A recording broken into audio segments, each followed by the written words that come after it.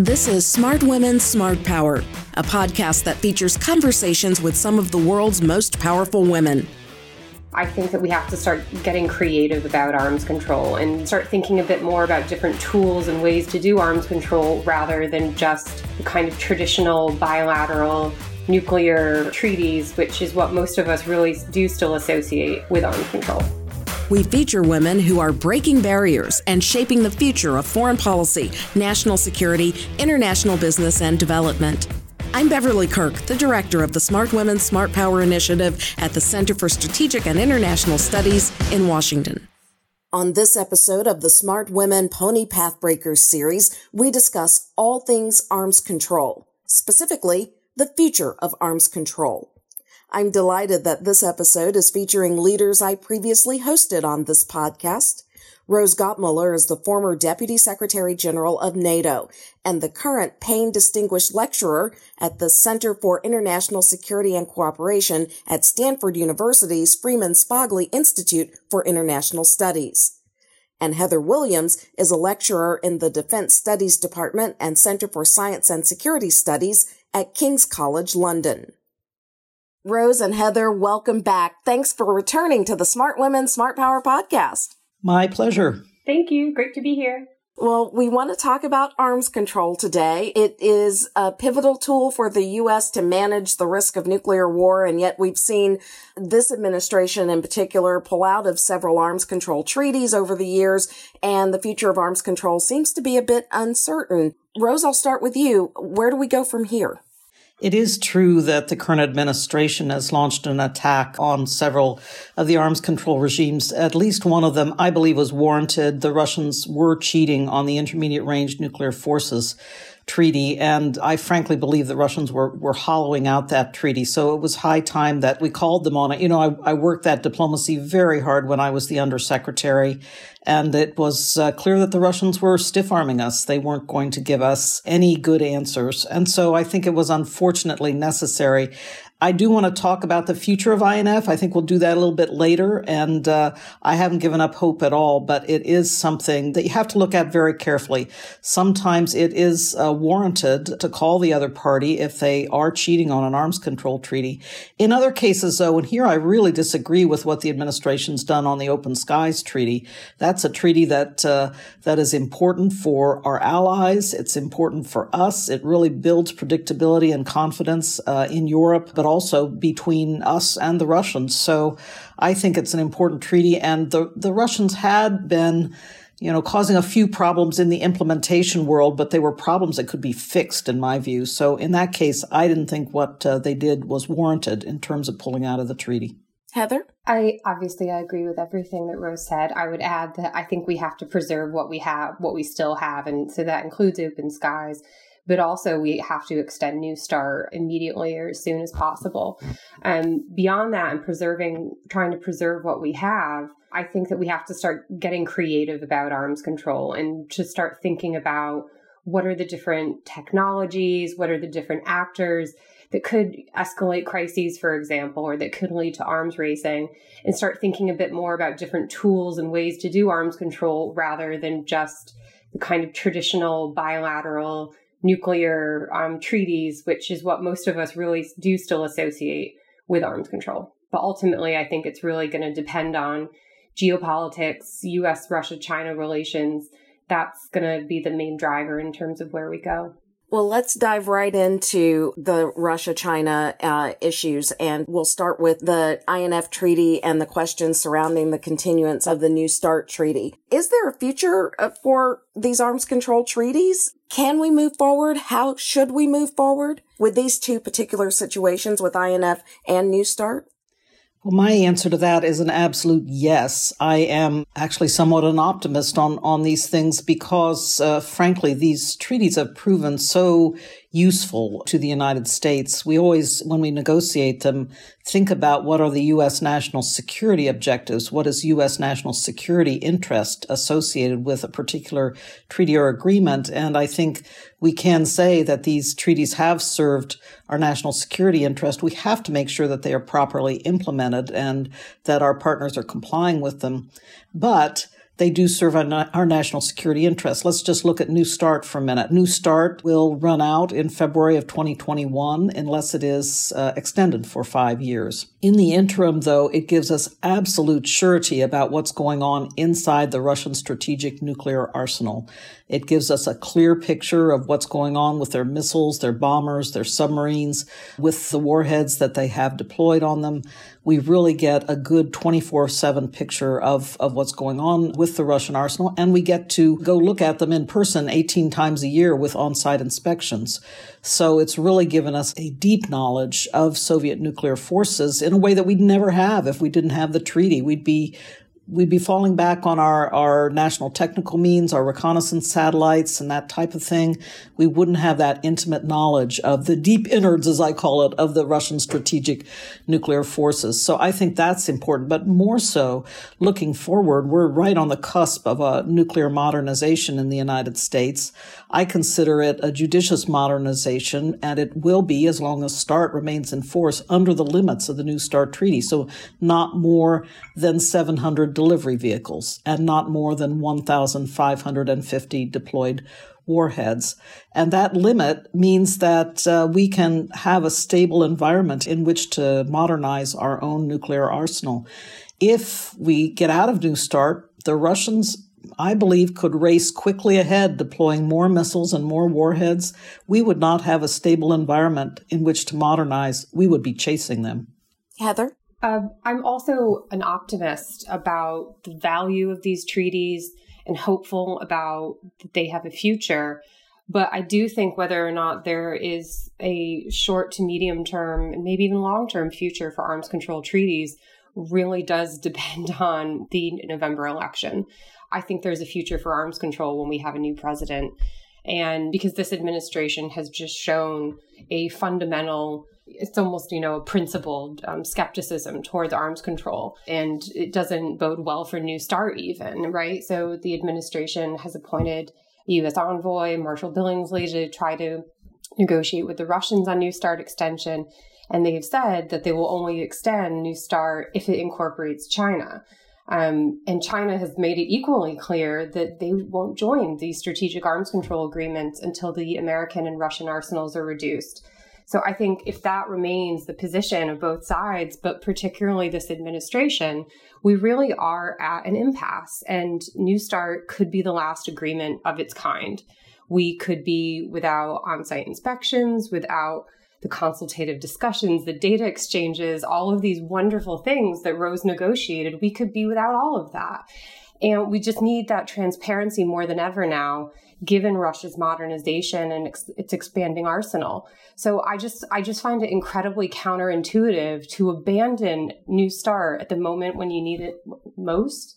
And so things also like involving China, the fate of the JCPOA, the Iran nuclear deal, and open skies. With the current administration, I struggle to be optimistic, but with a change in administration, I think that enough people, including experts, politicians, advisors, and especially allies, they've spoken up and said, we want a future for arms control, and have put out some ideas for how to take that forward. But ultimately, I think a lot depends on what happens in November. If I could circle back to one thing that you raised, Rose, about Russia cheating and it being right to call them out, and on that, do you think pursuing arms control with them is worth it if they're going to cheat on the agreements, or is that something that we just have to live with? That's a great question, Beverly. My answer to that is we always have to have our eyes wide open with any partner in an arms control treaty or agreement, but especially with the Russians, given the history and our understanding of their predilection to cheat. If they think they can get away with it, I guess if they think it's in their national security interest to do so. But I also say we have to look carefully, treaty by treaty, and understand when they are actually abiding by a treaty. And that is the case with New START. This administration itself confirmed with its most recent compliance report issued in April that Russia is in full compliance with the New START treaty. So you have to keep a careful eye. You have to watch what they're doing. But our country, the United States, on an annual basis, confirms compliance treaty by treaty. And in this case, New START is one that the Russians are complying with. It is in our national security interest, as I remarked a moment ago, and we need it going forward. So I think that's really important to take it on a case-by-case basis and not make these kind of blanket statements, well, the Russians cheat, so we should never trust them. I think it behooves us to take careful account of when they are actually abiding by treaties that do serve our national security interests. I want to ask about the end of the INF treaty and if there is any way to go back and negotiate something new, or should that even be a thought? Should we just end it and move forward? So the 1987 version of the INF treaty, I think that is dead. And there's too much baggage in trying to renegotiate the exact same thing or something identical to it. With that said, I don't think that we should accept the end of arms control of intermediate range nuclear forces. Those are essential to controlling, for managing strategic stability, for reassuring allies. So we have to find some different way to include them and incorporate them into arms control. That might involve a New START follow-on that includes strategic and non-strategic nuclear weapons. There's some really interesting recommendations, I think, floating around about how that might be done. But also, I think it would be really important to address them because that's what our allies keep asking for and really do care about. You know, obviously, I keep coming back to the allies because I'm sitting in Europe, but the end of the INF treaty was really traumatic for a lot of the allies, I think. They did all come together and support U.S. withdrawal. They understood that Russia was cheating. The way that the U.S. withdrawal happened was a bit of a shock, where Trump, I think that he just mentioned it in like an off-the-cuff press statement while getting on a helicopter, as opposed to a very carefully crafted diplomatic rollout strategy. So that was pretty difficult. But I also think that allies are just really concerned about waning U.S. interest in arms control overall. From their perspective, intermediate range forces, you know, that's their home. Those Russian weapons aren't going to cross the Atlantic and target the U.S. homeland.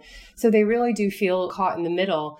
And I think that would be a top priority for America's closest allies going forward with arms control, would be to incorporate those INF systems. I really think that's an important point, that the European allies have a strong interest in this matter, and I heard it every day at NATO, and they are looking for ways to continue to constrain and control intermediate range ground launch systems at the negotiating table. So that's a really important point that Heather made. I want to talk about China, though, because my interest is in the larger proliferation of these intermediate range ground launch systems in Eurasia.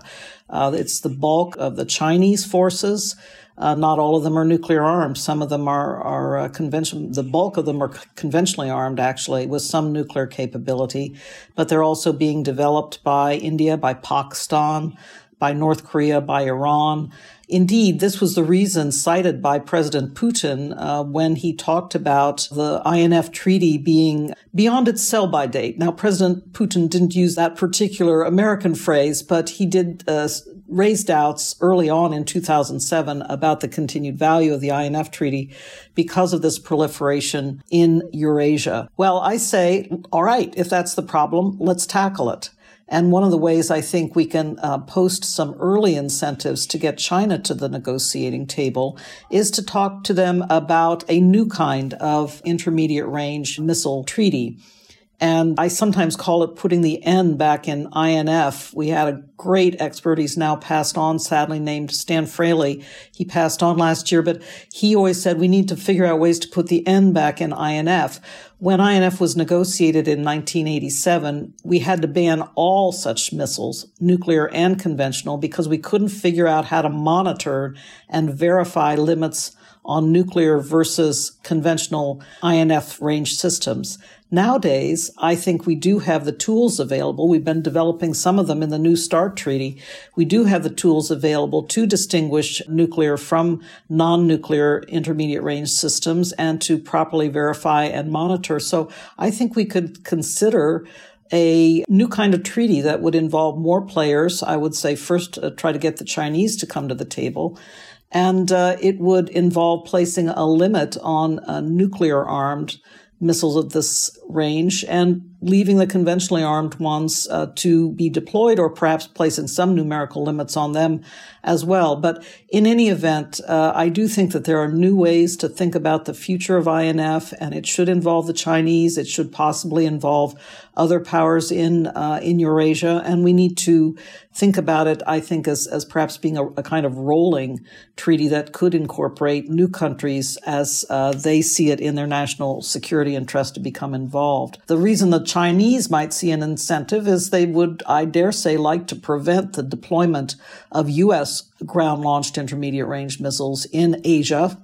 And quite honestly, I think they'd like to prevent further deployment of Russian intermediate-range ground-launched missiles in Asia. The Russians have already begun deploying their 9M729 missile, which is the missile that violates the INF treaty, in the far eastern part of the Russian Federation. So I'm sure the Chinese are alert to that, and so they may have some incentive to come to the negotiating table for that reason. Is there any discussion of this type of agreement on the table anywhere at all right now? Certainly in the NGO world there is. There's a lot of, and I hope Heather will comment on this as well, one of the, I would say, positive benefits, if it's possible to say so, because I do agree with what Heather said about the current administration trying to destroy everything around it in the arms control world. But one of the positive benefits, I would say, is that it's really inspired a lot of interesting conversation in the non-governmental community here in the United States, with a lot of good ideas coming out on the table and a lot being developed in a way that I think they could go into the hands of a new administration interested in proceeding forward with some of these ideas. I will say also, though, that I haven't totally given up hope that a new administration that includes a continuation of President Trump in the White House could have some interest in pursuing nuclear arms control, because Trump himself has long expressed a desire from the 1980s to be involved in a nuclear arms control agreement. So I don't totally give up hope that if Trump is reelected, we could proceed forward with some progress in this area. Heather? To the question about what ideas are out there, I agree that I think in the NGO world, some really interesting ideas are coming up about how to shape and build trilateral arms control. And obviously the big challenge there is, how do you get China involved? I think the Chinese perspective is a really interesting one, because they would probably argue that they already do arms control.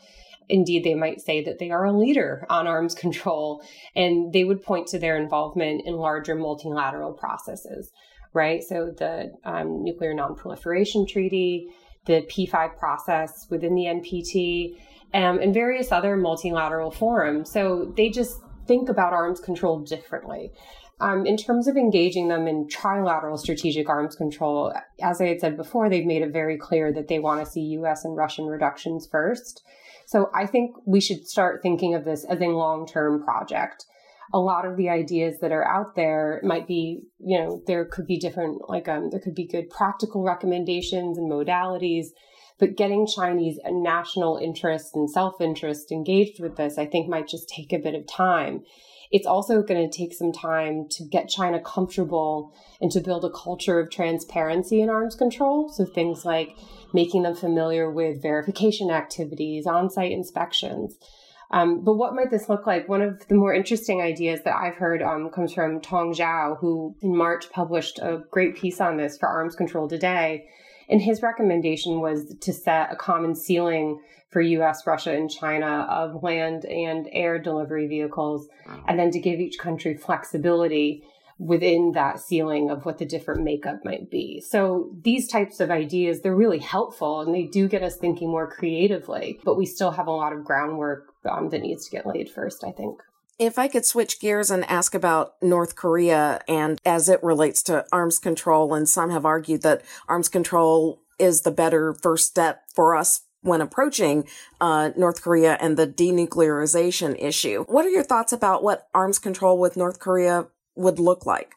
Well, this, of course, is the $64 million question these days. The Trump administration came in with a deal with North Korea being its top priority, but obviously they haven't gotten very far. And a lot of people are asking, is it too late now?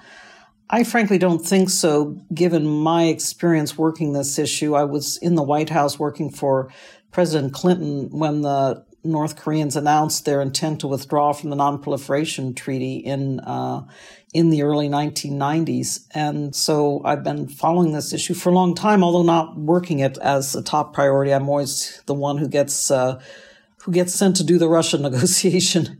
That's okay. In any event, we've had a lot of interesting work that's gone on over the years. And I guess my conclusion from that is that it's better to shoot for small pragmatic steps and to try to get some momentum going. For example, during the Clinton administration, we had the opportunity working together with the North Koreans to put in cans the fuel rods that were at the Yongbyon reactor, meaning that they could not take those fuel rods and reprocess them to get plutonium to make nuclear weapons.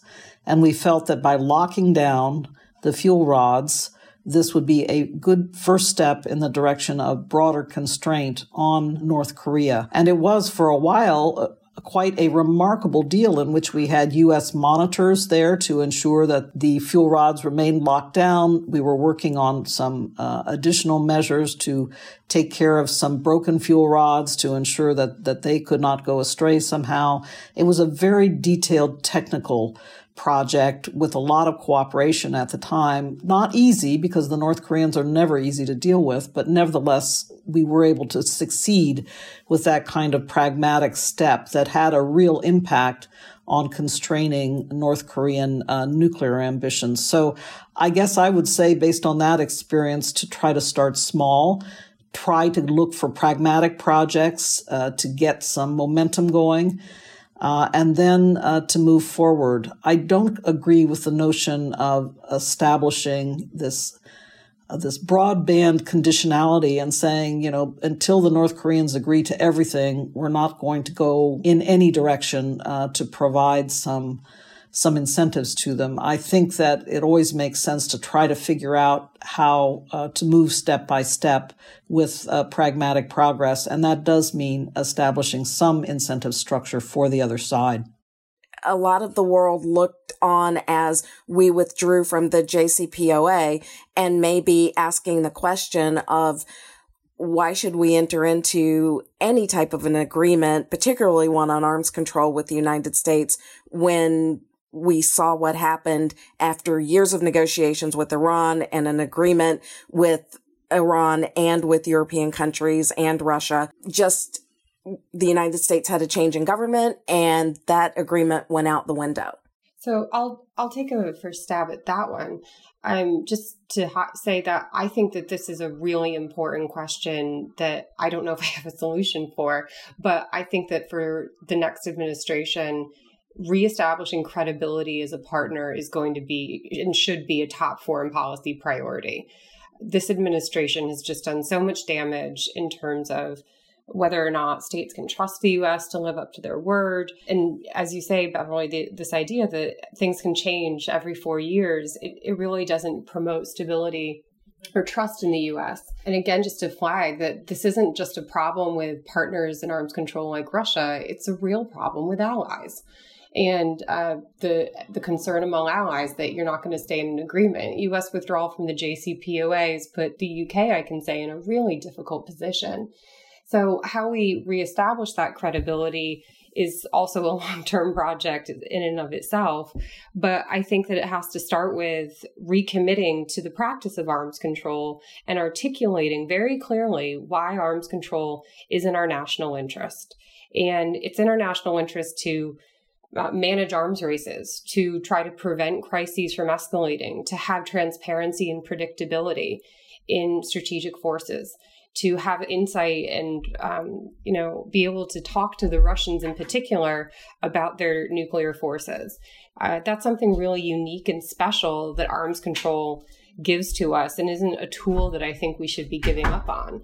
But in addition to that, I think there's going to have to be a lot of legwork by diplomats, assuming that flights eventually restart and this sort of thing is possible, just to reestablish and rebuild trust at the working level. I think that, the civil servants who are committed to American national interest and security have really done their absolute best under the current administration to keep those relationships going.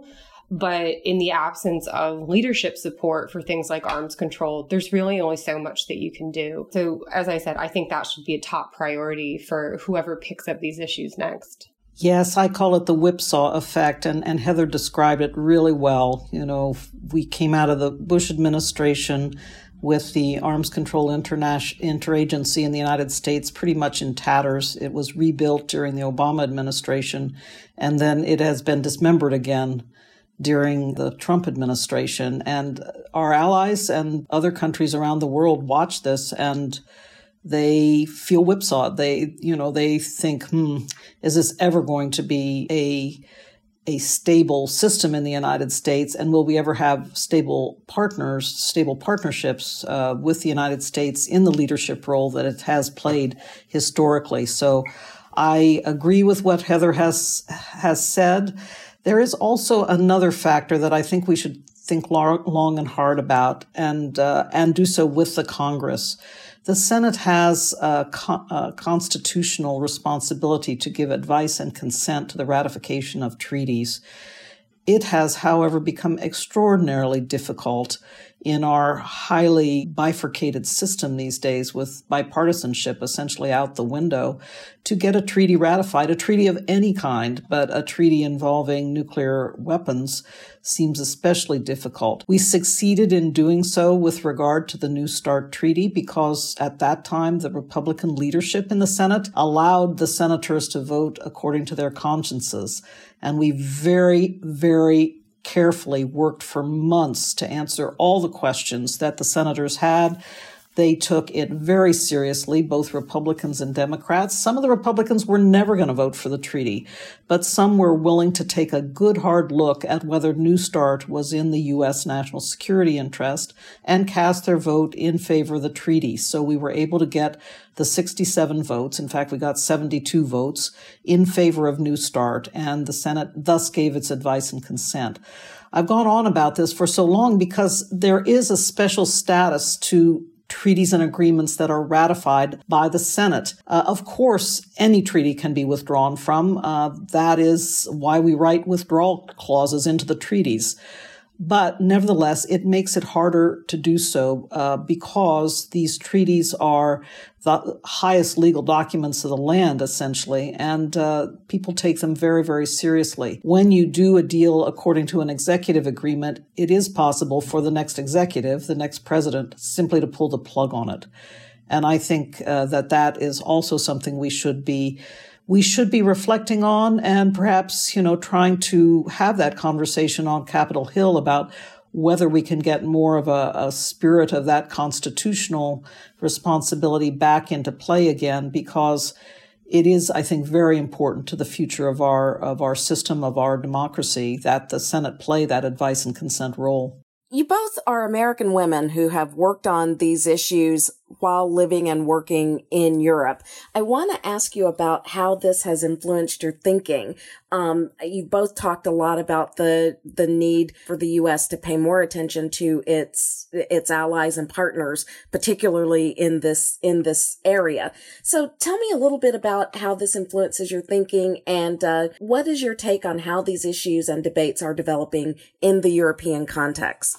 I'm happy to start that. I think I really enjoy being an American abroad because you just hear so many different things that you would never hear in Washington. You hear all these different perspectives and this different view on the world. Perhaps the most interesting thing that you hear is you get a real honest answer about what people think of the United States, which you don't always get, especially if you're sitting in Washington. And, things like trying to understand the Chinese perspective. Well, you also want to understand your allies' perspectives and get into the nitty gritty.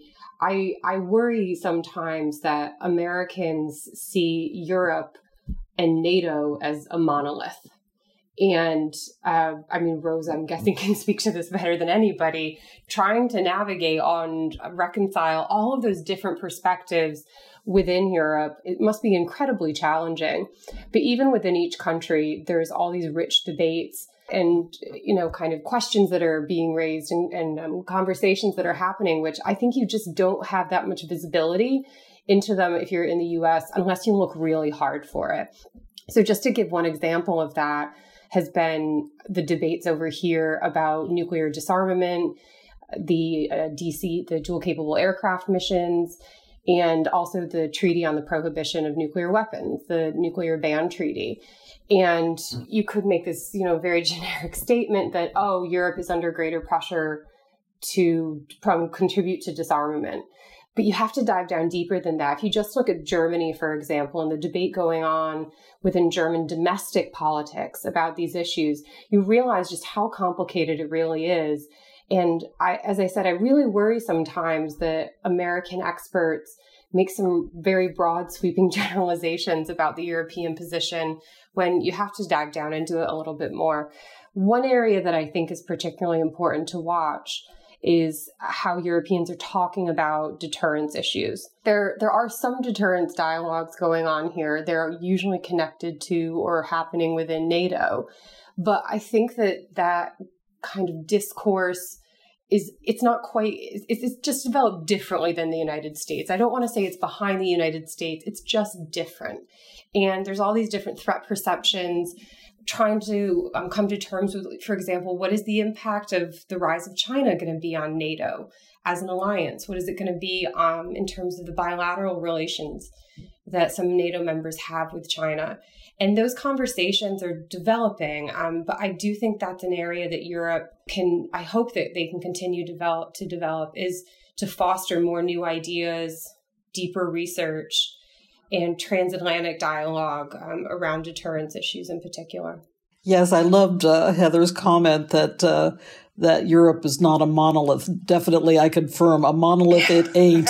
That was my experience at NATO. The different national characters and personalities and national goals and priorities are visible every day in the headquarters of NATO, and I had to learn to navigate that system. I have to be honest with you, I was on a really steep learning curve to begin with, because I am somebody who's made her career in the bilateral world, first with the USSR and later with the Russian Federation, but also countries that are former Soviet states. So it was a steep learning curve for me, I do admit. But I was impressed with one thing in the time I was at NATO, and that is the issues of arms control and non-proliferation policy were rising higher and higher on the agenda at NATO.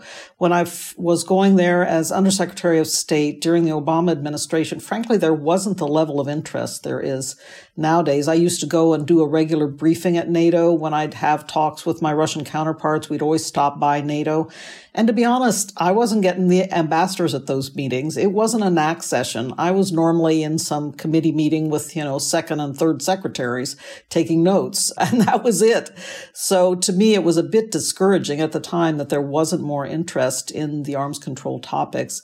As I came back as DSG, I could see that the level of interest was rising. I think it's partially a result of the debates and discussions Heather talked about around DCA and the presence of nuclear warheads in certain NATO allied states, around the ban treaty, etc. But partially it was also, frankly, the way that the new administration was stirring the pot on these issues, and the kind of negative influence that had really made some of the allies sit up and take notice. So I appreciate the leadership some allies have been taking on these issues.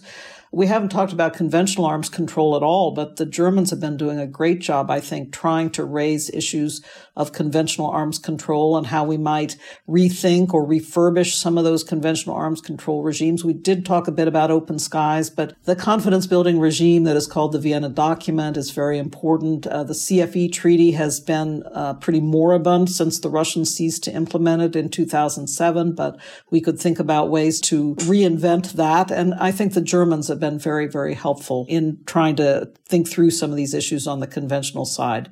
So long story short, I appreciate the leadership that the allies are now taking on these arms control issues. This topic is so rich, we could go on forever about it, but I do want to, as we wrap up here, talk about the current generation and its thoughts and generational differences on the issue of arms control. We've talked about a lot today. How should we think about these issues moving forward and the challenges that do lie ahead, both for established scholars and next-gen scholars? Heather, would you start there? Sure. I'll start with your question. I say there's so much to unpack in there. I'll start with the question about generational differences. I think there's three big differences right now from when I started off in the field about 15, 16 years ago. One of the biggest differences is that I think people, particularly more senior established figures, they're much more accessible and you feel much more a sense of community, particularly with that kind of the older and more experienced generation. I remember one of the first kind of nuclear events I went to, when everyone's kind of sitting around a bit awkwardly at the coffee, and there was this expert there who I really admired his work, and I went up to him and introduced myself, and he kind of blanked me and didn't really give me any time. He didn't really acknowledge me. Whereas I don't think that happens so much anymore. There really feels like a major effort has been made to engage with younger people in the field, to get them excited about it, and to be part of their development. The second big change has been the rise of social media and the way that we do our business. That there's, 15 years ago, it was mainly about what you were writing. Your ideas came out in books and articles or big speeches, whereas now it's a lot more hot takes, 280 characters or less, or really short pieces. I think that this is a great thing. It gets ideas and research out there more quickly. It's great for starting conversations. But I do also obviously think it needs to be done with a bit of care. You still need to have substance and analysis to back up your research, and you need to know your brief inside and out. The biggest difference for me is the diversity of the field. That, there weren't a ton of women when I was first starting out and a research assistant.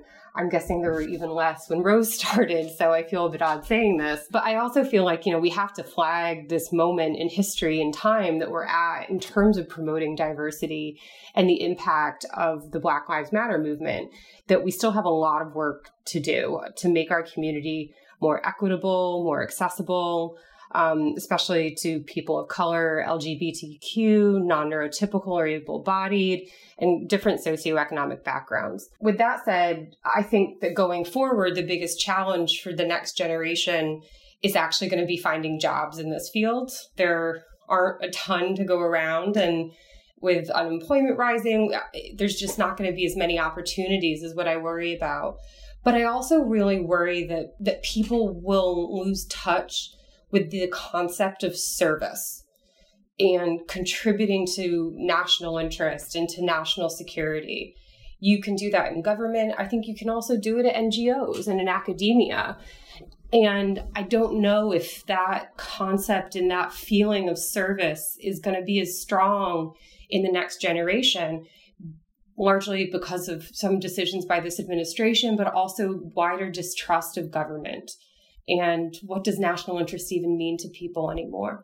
So I think that it will be harder for the next generation, which is why I hope that I can contribute to this and that us as a community as a whole can keep that engagement going forward and can get people excited about arms control. Like, I'm such a believer in it. I find it is really exciting. It's this opportunity for creativity and imagining a better world that is based on cooperation. That is something that I would hope that we can get people a bit inspired about. Rose? That's a great answer, Heather. And I'm going to take it in a slightly different direction. But I did want to say one thing that I found incredibly encouraging. Some years ago, I was teaching and I was thinking about what kind of course to offer. And I thought about offering a course on nuclear doctrine, strategy, and arms control measures. And basically, I was advised, you're not going to get any students. There just isn't the interest. So I didn't end up teaching the course in that area.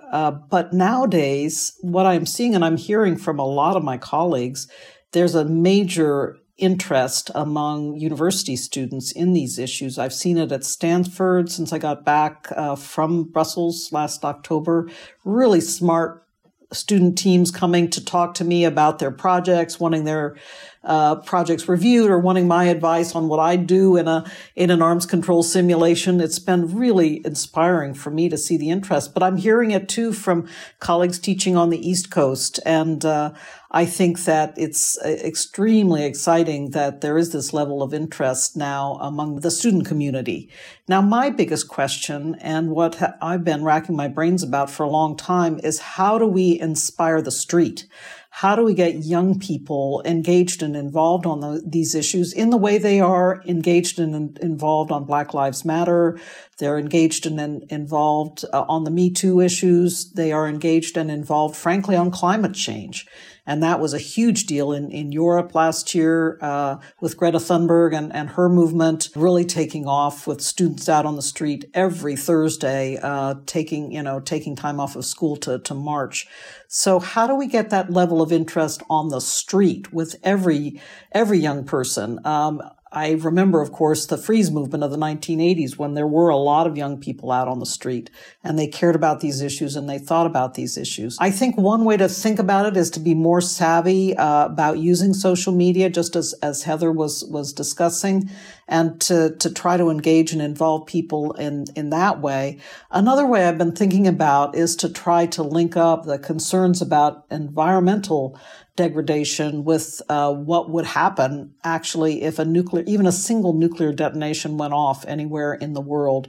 It would have an effect on our environment. And heaven forbid, if there were a nuclear exchange, it would have a devastating effect on our environment and shut down agriculture, causing, dire famine and furtherance of disaster for the international community, for the global population. So I'm trying to think about, is there a way that we can now link up these issues of nuclear policy, nuclear control with the concerns and really strong concerns about the environment? Because I do think that we need more interest on the street in these issues.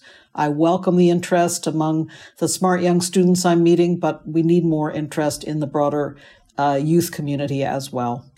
Rose and Heather, this has been a fabulous and wonderful conversation. I learn so much every time I talk to you.